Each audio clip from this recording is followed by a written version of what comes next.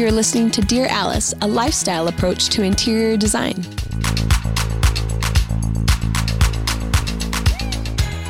Hello, everybody, and welcome to Dear Alice. We have probably the biggest star we've ever had on the show with us. It's big to us anyway. I think that so many of you, tune in to hear a lot about what we're talking about. And today we get to sit at the feet of Ray Booth. He is definitely one of our design crushes and heroes. Yeah. I'm going to crawl under the table with this lovely intro. Ray is a partner at McAlpine and Tankersley, and he is both an architect and an interior designer and a product designer and furniture designer. So he is that pocket knife that you want with you at all times. Trades. Yeah, he can do it all. The Gerberman. Totally. A pocket knife. I love that analogy. Yeah. So we're so excited because we've met Ray probably on 3 different occasions at High Point, which would obviously be going on right now. And so we're all missing each other. And we said, let's get old Ray on the phone and let's just talk about design. And that will be just kind of a healing balm right now. Our cup. Yeah, totally. Yeah. Well, y'all are so sweet to invite me to speak with you about it. And I remember the day, I think in Mass, you came up and I got to meet you all in person at High Point Market. And, it was one of the loveliest experiences to just get to meet you and then start following the amazing work that you guys are doing and develop a friendship here in the industry with other people that I respect so much. So really thank you so much for inviting me. Oh, well, it's such a privilege and a treat. And y'all, I can't say enough good about Ray. I'm going to tell you right now, you need to follow him on Instagram at Ray Booth. Is that right, Ray? Is that your... Ray Booth Design, yes. Ray Booth Design. So you're going to want to look that up while you're listening to this podcast so you can... see his beautiful face and know who you're talking to. He's one of those people when you meet him, you're like, don't make eye contact. Don't make eye contact. Oh, it burns. You're a fine one it to burns. Speak. Mercy. He's such a beautiful edifice for this even more lovely soul. And he's just such a Southern gentleman. So it's really a treat to get to meet somebody like you, Ray, who's so freaking talented, but humble at the same time. And I think that's one of the things that we love most about you is that you feel like a human to us, even though you're a rock star. Well, thank you for that. Listen, I'm an awful lucky man to get to do what I love and what I have loved doing since I was 3 or 4 years old. I learned and appreciate a love of home in large part because of my mother, who my mom had grown up incredibly poor in Georgia, just outside of Atlanta, and didn't really have a great home of her own until much later in life. And so she always had this amazing affection for houses and had an occasion when she was a young girl to go stay with distant relatives in a beautiful antebellum house when some things were going on in her family. And for her, at a very young age where she was removed from her family, and I'm sure that was a very difficult time for her. I think she was maybe 3 years old at that time, but she experienced this beautiful antebellum house with the big columns and the circular staircase and big grand piano. And my mom always talks about this house. And whenever she talks about this house, she also talks about this couple, which was a childless couple that kind of took her in and showed her all kind of love and affection at this, what was a vulnerable time for her being removed from her family. And I think for her, it really cemented this new thing that she was experiencing, this beautiful architecture with this kindness and this emotion and this grace that she was being offered by this couple. And so she's always been hooked and had a love of houses and home.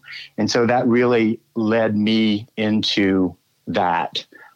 from a very young age. So I'm honored to get to talk about it with you, and most thrilled every day that I get to work in this industry.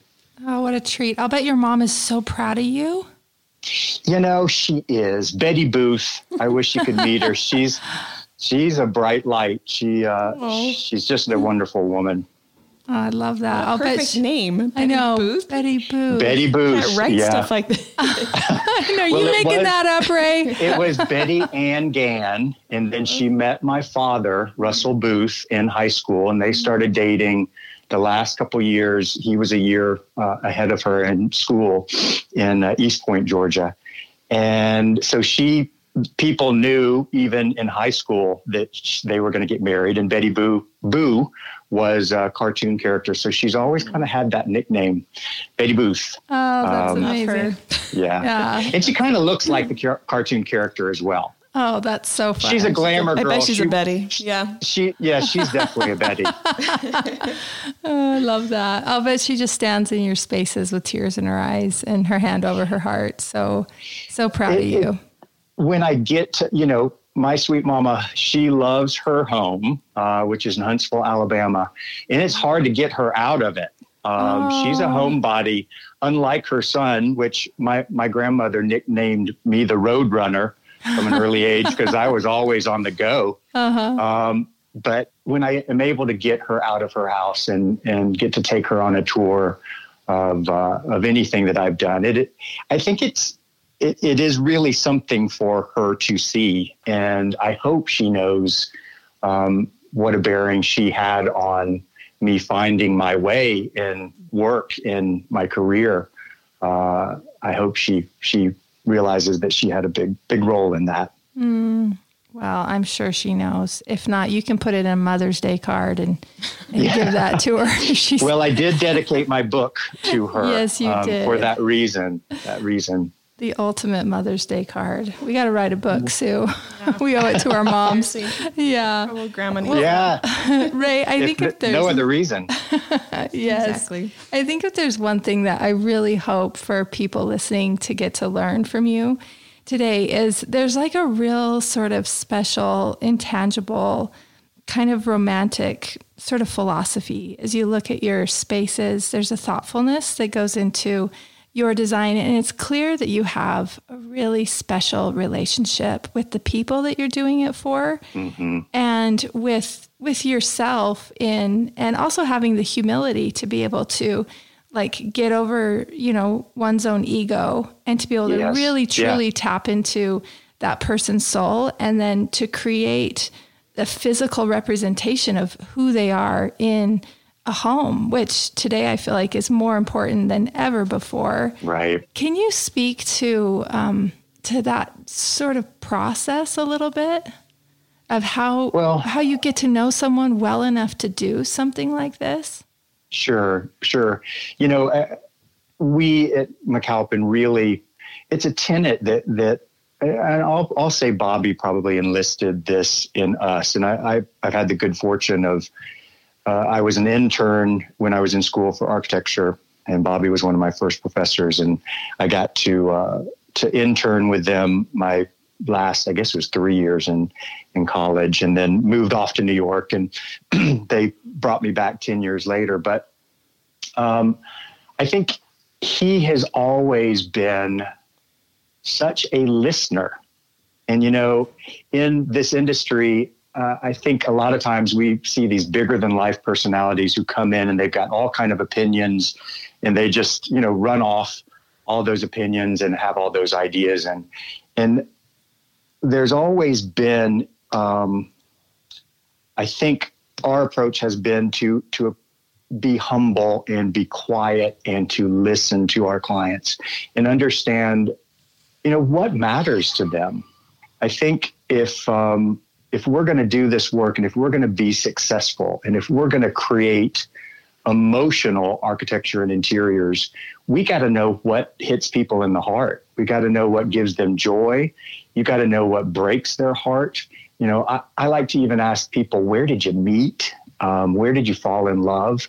You can pull all these kind of cues out of people that tell you a little bit about who they are and a little bit about their story.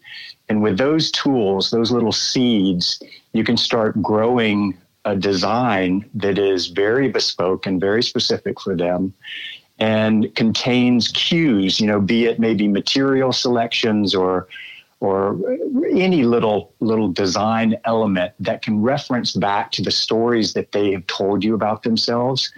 And I think when you're trying to strike that emotional connection with somebody, for them to see that little piece of evidence in some material form that you can hearken back to what you heard from them because you were listening, it makes it really meaningful. And I think that's really been part of how we've always strived to do our work. And really beyond that, just spending time with our clients, just in the beginning, having some time. For me personally, I'll even go shopping with them, not shopping with an intention, but just to spend an afternoon together, walk through showrooms or look through books or magazines and understand what their eye sees, which may be different than yours.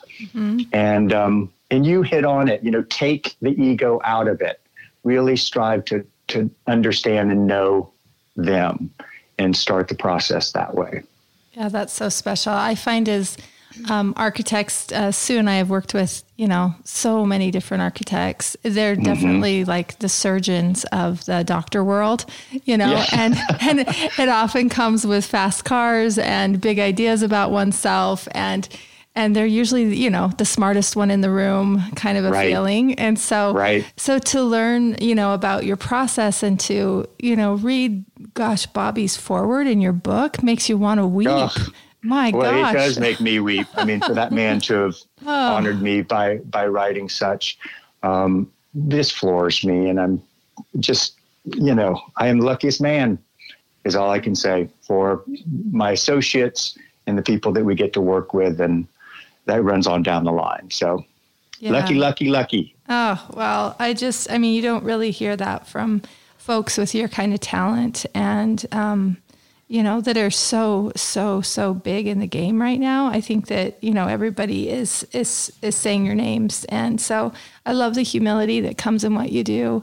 There's I've gotten to meet one of your partners, Greg Tankersley, on 2 different occasions out here in Utah with different prospective clients. And we've been able to walk the beautiful home, the Walker Mansion down on Walker Lane in Holiday, Utah. And you guys have shown that project several different times. And it's like such an incredible experience to walk that work. That's probably the only project I've really walked through. But one of the things that Greg taught me, and I think about it really, really often, and I'm hoping that maybe you could even teach us something. No pressure if nothing comes to mind. But one of the things Greg taught us that that's really stuck is he said, whenever you do something grand, you have to do something humble next to it. And as a designer, we're often creating these things and we do those things, but we've never heard it articulated. And even now, if we're doing like this monster, huge, grand fireplace moment, we think we've got to put a little chair by it. We've got to do something little in concert with this really grand moment to be able to give it that sort of tension, but also, bring it down on a really human level. Is there anything in your work that like a belief, or is there anything that you're like, oh, this is another good one that, that we believe at McAlpine, or something that you believe for yourself? Well, it all harkens back to the human soul and what we need as living creatures. What living creature does not need big, expansive moments, but needs that intimate, humble, quiet space. Sometimes we hurt. Sometimes we have great joy, and you want spaces to articulate those needs and emotions that we all have as living beings. So y'all understand and know this intuitively as well. I think all of us do. and we look for those spaces. And sometimes those teeny tiniest, I can use an analogy of our house. We built this glass, essentially tree house up on a hilltop in Nashville. We've got these glass walls and corners that look to these expansive views, and it's wonderful to get to experience God and nature from this vantage point. But at the end of the day, we end up in this teeny tiny little room that we call the evening room, where we, have a cocktail or we watch TV and we cuddle up on the sofa, and we need as much of this experience of this expansive view as we need that quiet, simple space to end our evening. So I think just looking for opportunities in architecture and in design to accommodate both things. And, there is this yin and yang. There's, I don't believe in anything being all black and white. There's shades of gray all in between that. So. That's so good. I love that answer. I have a question for you. One of the things, we asked all of the designers that work for us, we meet on Monday mornings, and I said, you guys, what do you want to know from Ray Booth? We're going to be talking to him on Wednesday. And one of them asked a simple question, but to me, I'm like, oh, so good. Because one of the most romantic things about just looking at your images is your space planning. And you talk about like the yin and the yang, and obviously with your background in architecture, but then knowing what you do about interior design, it's not just this beautiful envelope of a space, but the way that you space plan it is like, it's a conversation, even with the room being completely empty. And do you have, thank you. Oh, they're so incredible. And those of you that are scrolling through his Instagram account right now know that you need to buy his book. It's called Evocative Interiors, and it's just so beautiful to hold in your hands, and also to keep on right now I keep it on my entry console because it's just so gorgeous. But can you speak a little bit about how you approach space planning? Well, sure. I think... Did you know that 35% of adults report experiencing poor sleep quality? Let me put you onto something that is going to transform your sleep. Cozy Earth bedding is temperature regulating, people. This is huge. If you and your spouse do not sleep at the same temperature, which most people don't, I'm freezing, my husband's hot, this is a massive benefit and breakthrough for us when we started sleeping on Cozy Earth. You can both sleep on the same mattress with the same sheets and be completely comfortable. They also have a 100-night sleep trial guarantee and a 10-year warranty, which I don't know of any bedding that does this. They're that confident in the product, and so am I. When I first touched Cozy Earth products, I could not believe the soft hand on it. It also almost has like a cool feel to your hands. It's like slippery dolphin, like your feet swishing around is so addictive. I can't sleep with anything but Cozy Earth sheets. I'm obsessed. Also, you need to treat yourself to the ultimate comfort with Cozy Earth. I love the sleepwear. I love the sweats, and the bedding is amazing. You can prioritize your self-care, your sleep health, if you just head over to CozyEarth.com and use the promo code Dear Alice for an exclusive 35% off. You guys, we don't have to wait for a sale. You can use this anytime. Again, the code is Dear Alice for an exclusive 35% off. Better sleep awaits you with Cozy Earth. For me, I did get my start going to school for architecture, graduated with a degree in architecture, but pretty soon, immediately out of college, I had interned with Bobby, as I alluded to earlier. And, I was working in Montgomery, Alabama, and went to school at Auburn in Alabama. And this fella needed a New York City experience. I had always had a hunger for cities as a young man.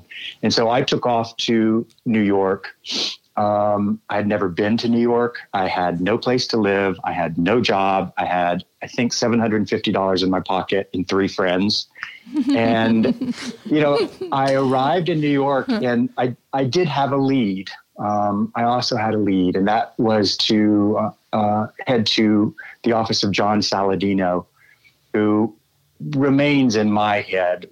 He was such an amazing teacher for me to get to work with for a number of years there. But he revealed, after having studied architecture, how much deeper the rabbit hole goes. And it was just like, I thought I'd figured out and learned all these things in school. And then I got up to his offices and he practiced some architecture, but primarily interior design. And it just was this revelation. And so I took this deep dive into furnishings and decoration. And that led me on a path of then working for other designers, a woman named Clodagh in New York, and then my good friend David Howell started an office, and I worked with him. But all of that work was primarily interior design. So I had gotten away from my architecture, which I love so much. So when I started really exploring how to space plan and how to furnish a room, decorate a room, a lot of the tricks I had up my sleeve were architectural tricks. And they would be ways that you would think about how a city might be composed, and the use of scale and proportion and relationships, how one chair needs to have a conversation with another. And that even, as you said, and I appreciate and am tickled with this kind of reference, that even in an empty room, you can see a conversation going on because the furnishings are laid out in a way, number one, that invites you into them to come and say, gosh, I want to cuddle up with you with a cocktail and talk. But it is those tricks of scale and proportion, some things operating on a lower scale, some things operating on a higher scale, some things being gathering devices that pull together smaller, more disparate pieces and parts in a room and cradle and hold them. So I think just trying to exercise my architecture in what was for the first part of my career strictly interiors projects. I was able to do that with furnishings and create space and in rooms in that way. I'm not sure that was a good answer to your question. Well, and I think one of the really awesome things too is if, just getting to meet Ray Booth and then have him, talk to you about some of the favorite pieces you've created for Hickory Chair. You've even got like chairs that work 2 ways. You can straddle it, or you could sit on it like this, or you could sit on it sideways.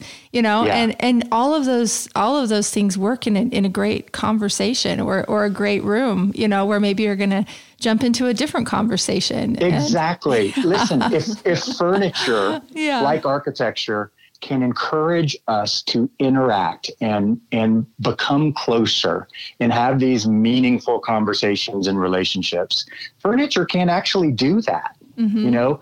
You don't want furniture that turns its back in one way and is very restrictive. I mean, maybe that's appropriate for certain places, but in large part, we want our rooms to be mechanisms that activate our lives, that they are really their tools and postures that really encourage us to be our best selves and to interact. Can you guys see why we needed to interview Ray Booth today? No. You're a therapist. Did you know that? I know. Just saying. Lord, I'm gonna float home. One, and so that's why I'm speaking to myself. Oh, it's so amazing. That chair that I was talking about that you can sit on 3 ways. It really is like such a party trick. Talk about pocket knife. That thing. It is a party trick. It does it all. And ever since watching you sit on it so gracefully in every different way, you're like, well, I got to have one of those. It's amazing. Thank you. What is it called? The chair from Hickory Chair? What is? What did you name it? We've named it the conversation chair. That's perfect. It's based off of Irish conversation chair that I had come across in London and had to have because I had never seen anything like it. It almost looks like a kind of a prayer like a prayer chair. Mm-hmm. And listen, I have done some praying in it, so I guess it works that way too. Okay. But it's this wonderful little anomaly in a room that is intriguing and pulls you into interacting with it. Well, this is why we're grateful that Ray Booth is a roadrunner, so that he can go to London and see an Irish prayer chair and make it available to us all through Hickory Chair. So thank you for walking the world over for us, Ray Booth, so that we can live with such beautiful things. Lucky am I. Oh, amazing. So I'm curious, you obviously are architecturally schooled, you do interior design, and now you've ventured into this world of product design through, we just saw the collection with Arteriors, as well as the extraordinary collection through Hickory Chair that you just kind of stand, like I remember when it launched, I just stood in that entry scene and I was just like, shh, everybody just yeah. Hush. Yeah. Just look at it. And you kind of put your hand over your heart. You're shh. Nobody say anything. It's just so beautiful. And I remember coming to you and saying, Ray, what do you call this color? It's not blue. It's not purple. And you said, well, I think the best things in life can't really be described. And I think I got a tear in my eye. Mic drop. It was just, mic drop. It's so incredible. I mean, it's just absolutely inspired. Is there a difference in how you approach interior design versus product design? I think they are all well related to me. It was a challenge in that I've always done some custom products for almost all of our design projects. So certainly I had some of those cues and things to pull on, but we get so used to operating in certain channels of our brain. For me, maybe that's interior design and architecture. And so to have this invitation from Hickory Chair to design what was a fairly large line of furnishings for them required that I really had to turn on and activate an entirely different section of my brain. And I'm happy to tell you that it seemed to work. I started just pulling on different ideas about how and what was needed in the marketplace and in any room that I might be personally furnishing that didn't exist in the world. I really wanted to look for things that were not simply reproductions, but that were somewhat innovations and in a new language to speak. And, I started with Hickory Chair, who I got to say is like falling into family for me. I just get them as far as their corporate culture, the care that they give to the people that work in that factory and produce the furniture here in the United States in large part, like 90% of what they produce for my line is all produced here in the States. But, I sat in front of them for the presentation, and this is a company that's in Hickory, North Carolina, that builds things out of wood. And I came to them and I said, what I'd really like to design with is steel. And I'm here to tell you, they looked at me cross-eyed for about a minute and a half, maybe 2 minutes. But, it was just a totally different thing for them. And then they said, okay, we're going to figure it out. And listen, they jumped in there and they found this company, Charleston Forge, which is right up the road in Boone, North Carolina. And they found ways to make this furniture that I was trying to pull out of my crazy brain into reality. And I'm getting up maybe off on a tangent, but I think your original question was about does my product design follow my architectural and interior design? And I've got to say it's rooted in similar things, but it was a chance to really create architecture on a much smaller scale. And with that need for what doesn't exist out there, what am I not just reproducing? What am I really bringing to the table that is of new idea and new thought and hopefully value for that reason? Which I have to say is incredibly hard. We've been designing our own product for for about a year now. It hasn't hit the market yet. Fantastic. I know my gosh. it's so exciting, and it really is like such an interesting exercise when you talked about how it's a different channel in your brain.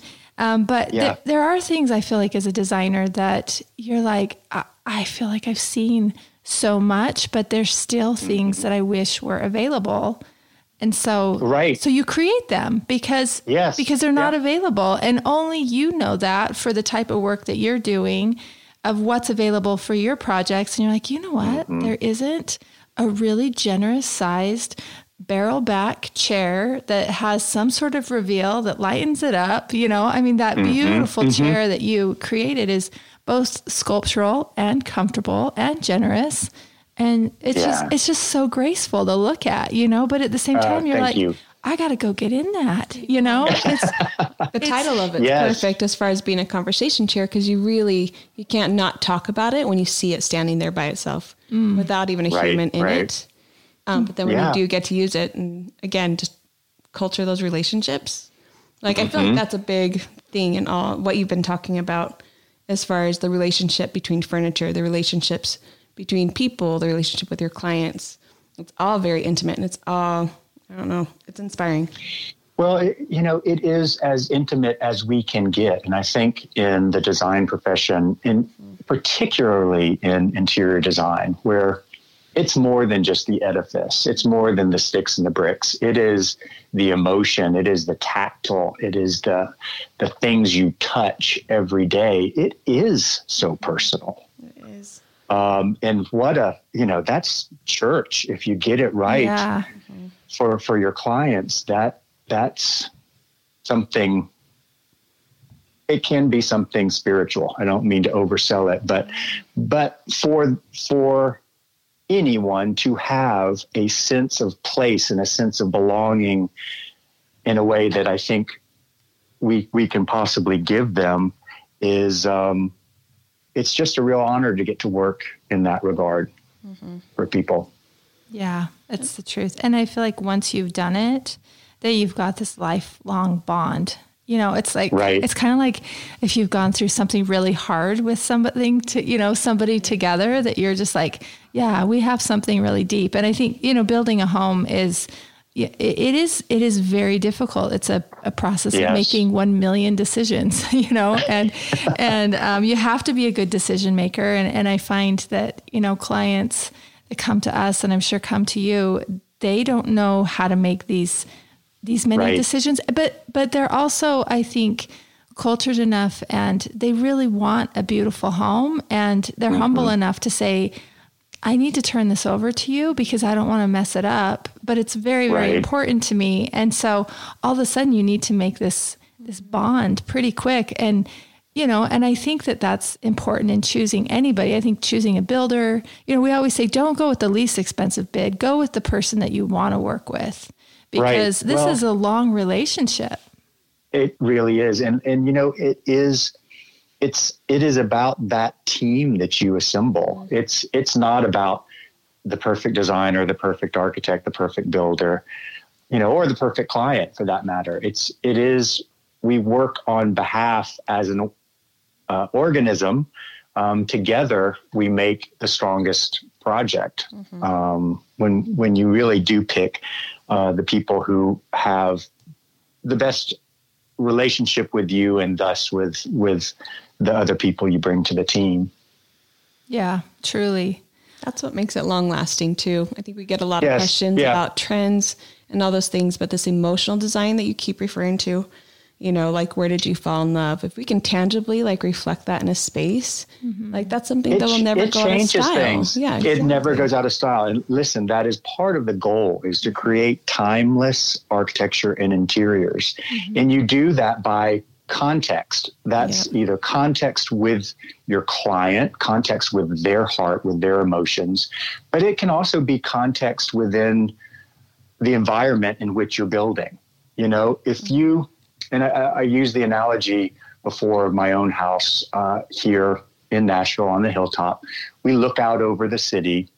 We've got big sky, and in the far distance, we've got these beautiful, hazy, atmospheric, purpley mountains. All of those were colors that I pulled into our living room. The whites of the clouds, that atmospheric purpley blue became our sofa. The silvery grays of the clouds became our carpets.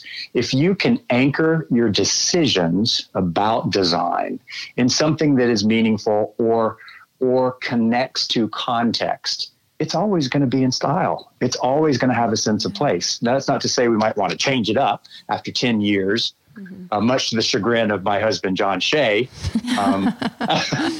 But it is hard to understand if you're married to a designer why on earth you'd want to change something that you so painstakingly made the first time that was supposed to be exactly right. But yeah, there is something to sort of restyling or reimagining a space that, you know. Well, we've got to. Listen, our hearts get restyled and reimagined almost on a daily basis, right? We're always learning new things if we're living life in the right way. And so as reflections of our hearts, I think our environments have to change a little bit too. Yeah. One thing that I noticed in, you know, reading a bunch of these shelter magazines, y'all just Google Ray Booth for fun. He's been in every great shelter magazine. And there's so many great interviews that have been had by you. But one thing that was evident was that you love to learn. And you even talked, I think it was in Gallery magazine, about how you, somebody was asking about your design process, and that was one of our questions. And I think I didn't really ask it because you said, like, you're so open mindset that you're like, you know what, I'm open to doing a different process for each client, because maybe something's going to inspire you differently. You know, like you talking about standing on your hilltop and seeing that the colors in nature were what you wanted to bring inside. Maybe you'll hear a love story from one of your clients and, you know, go down that rabbit hole. But it's exactly right. You know, it's boring if we just use the same process every time. And with this particular job you're talking about in Gallery magazine, it was something totally different than what we typically do. It was an ultra modern house with this extraordinary architect, 1100 architect out of New York City. We do our own architecture. We work with other architects depending on who comes to our door. But for whatever reason, they were attracted to our work for the interior design. And it was what they were looking for was not anything that we typically do. But if you take on those particular projects, what you're not only offering your clients is certainly the experience in your process and what you might bring to the table. It's different, but you're able to open yourself to learning new things from this particular person. And I think that just relates back to what you mentioned about learning. I feel like we are lucky to expand the dexterity with which we can, you know, create by accepting different kinds of design challenges and projects and clients that show up to your door. It makes it more fun. Yeah, I totally agree. And we often, you know, we'll say, well, this isn't really for us. And so we need to get to know you guys because we're going to create this home for you, you know? And, and so we take our best stab at it as a designer, but we really, really need their input and as much as transparency as they can be, which is really hard because sometimes they don't know how to articulate in interior language exactly who they are or what they want to experience, especially if they are living in something that, you know, is so far, I don't know, it's just like so not them. Do you know what I mean? And right. It is such an intimate process. And I appreciate knowing some of the questions that you ask and how you get there with them. Mm-hmm. And you really do have to stay so open-minded. We were talking with a client in Dallas, and she was saying, all my girlfriends use Jan Showers. And you walk in and you say, oh, did Jan Showers do your home? And, you know, like there's this sort of stamp on it. And I think, oh gosh, let's never do that. I mean, nothing wrong with Jan Showers, incredibly talented. Oh no, I love her and her work. Yeah. Yep. Yeah. It's just kind of a call to us interior designers to say, let's not do our thing in their home. Let's really do them in their home. And the best that we speak this foreign language that they don't, let's do our best to interpret who they are, to create that for them so that people walk in and they say, this is so you know? Right. Well, and, you know, I think there's so much room for everybody's different process.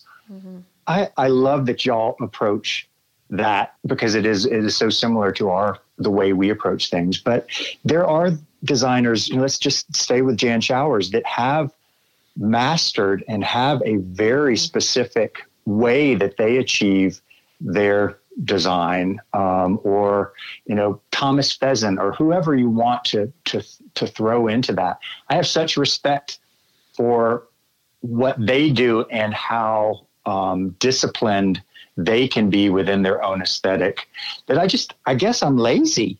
I just don't think I have that kind of, I don't think I have that kind of discipline. I think what you're doing is the calculus of interior design, Ray Booth. It is incredibly difficult to break process and to, you know, try something new and to continue learning, you know, and just to stay present. And I think throughout your book and some of these articles we read about you, it seemed like there's like this contemporary side that, you know, these notes that you hit on to always stay current, to always create, you know, a really interesting room so you don't fall too deep down the traditional path. And and you're just always, I don't know, there's just always sort of a different muscle that it feels like you're flexing or engaging, and it makes it just really feels designed, you know? Thank you. Yeah. It's incredible. I wanted to ask you, what inspires you? Well, gosh, what doesn't inspire me? It is the simplest in the everyday. It can be, you know, in this particular time, in this crisis, there's, as we were talking about, there's always something good that can even come out of something that's as tragic as this particular crisis has been.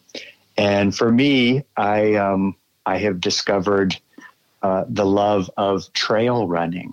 I had never done it before in my life. That seems so scary, by the way. It seems like you could roll an ankle at any time. Yes, you can. And I'm a cautious novice trail runner. Let me be perfectly clear. I'm not going out there with all kind of zest and gusto, although at times I do get a little carried away. But, you know, I have gone and I go with my phone, and again, the blessings that you can discover when you're least expecting them. But, you know, to see these beautiful little May apples, I think is what they're called, come into bloom, and the light fall at a particular moment on a trail that I've run, you know, 3 times that week, but not at that particular time. I find inspiration in just those moments. I can be on a beach and walking along the water's edge, and the light that penetrates through the surface of the water and the pattern that it creates on a shallow sandy bank. I just I find it in the everyday, and just trying to keep my eyes open and my heart open to see it. And now I really am talking to myself, because I get in my head as much as anybody. So really trying to make a conscious effort to see what's out there. I think that's so beautifully said, Ray. And there's like such a gratitude, I feel like, in the work that you do and the way that you see the world, and how open you are to all of it. You know, you can absolutely feel your humility. And I love that you keep saying how lucky you are in life. I think we should all glean and learn from that, because we are all so lucky. Especially those of us that get to be in creation. I think that's one of the most beautiful things that a person can take part in. And whether that's like making a recipe at home, or, you know, working on a science fair project with a kid, or, you know, I think it's such a beautiful thing. Listen, we're all creative beings. I mean, really, you know, I am a spiritual man, not a highly religious man, but I'm deeply spiritual. And I think that our Creator created us to be creative and thinking beings. My greatest satisfaction in life is, my happiest time is going out, digging in the dirt, planting something, working in the yard, finishing that, and having this sense of accomplishment. And it's in whatever aspect of work you do, be it in design or, listen, I'm sure that there are people, I know that there are people who do accounting who there's just music in it for them. Mm-hmm. And I think it's something that's innate in our souls and in our being, that we all strive to find ways of exercising. So beautiful. Wow. Amazing. Oh, this has been such a treat, Ray. Thank you so much for taking the time to hop on this call with us and be able to share your thoughts on interiors and just all things, really. It's all been so beautiful. I have enjoyed it very much. And again, really appreciate the invitation to chat with you guys. Really want to see you in person, though. I know. Oh, I know. Boy, won't Spring High Point be so sweet? We all get to come back together again. Fall. No. Please let it be fall. Oh, fall. Sorry. That's right. I'm so sorry. You know. I meant fall. It's just it's spring outside, and so I'm saying spring, but you're right. It is going to be fall. I hope it's fall. Yeah, we're going to see you in the fall. We got to get to the other side of this collectively as a community and our society. We got to bond together and figure out how to get to the other side, right? Yeah, exactly. Yeah. And support each other as we find that way. Mm-hmm. Amen, brother. Yeah, so good. Well, thank you again so much. Everybody, I would highly advise that you check out Ray Booth on Instagram. You can Google his work. It is a treat to own his book, Ray Booth Evocative Interiors. You must read the foreword by Bobby McAlpine, his partner, founding partner at McAlpine and Tankersley. It is spiritual. His work is absolutely extraordinary. I know that you'll be inspired by it too. Thank you so much for coming on today, Ray. Thank you. Pleasure to be with you guys.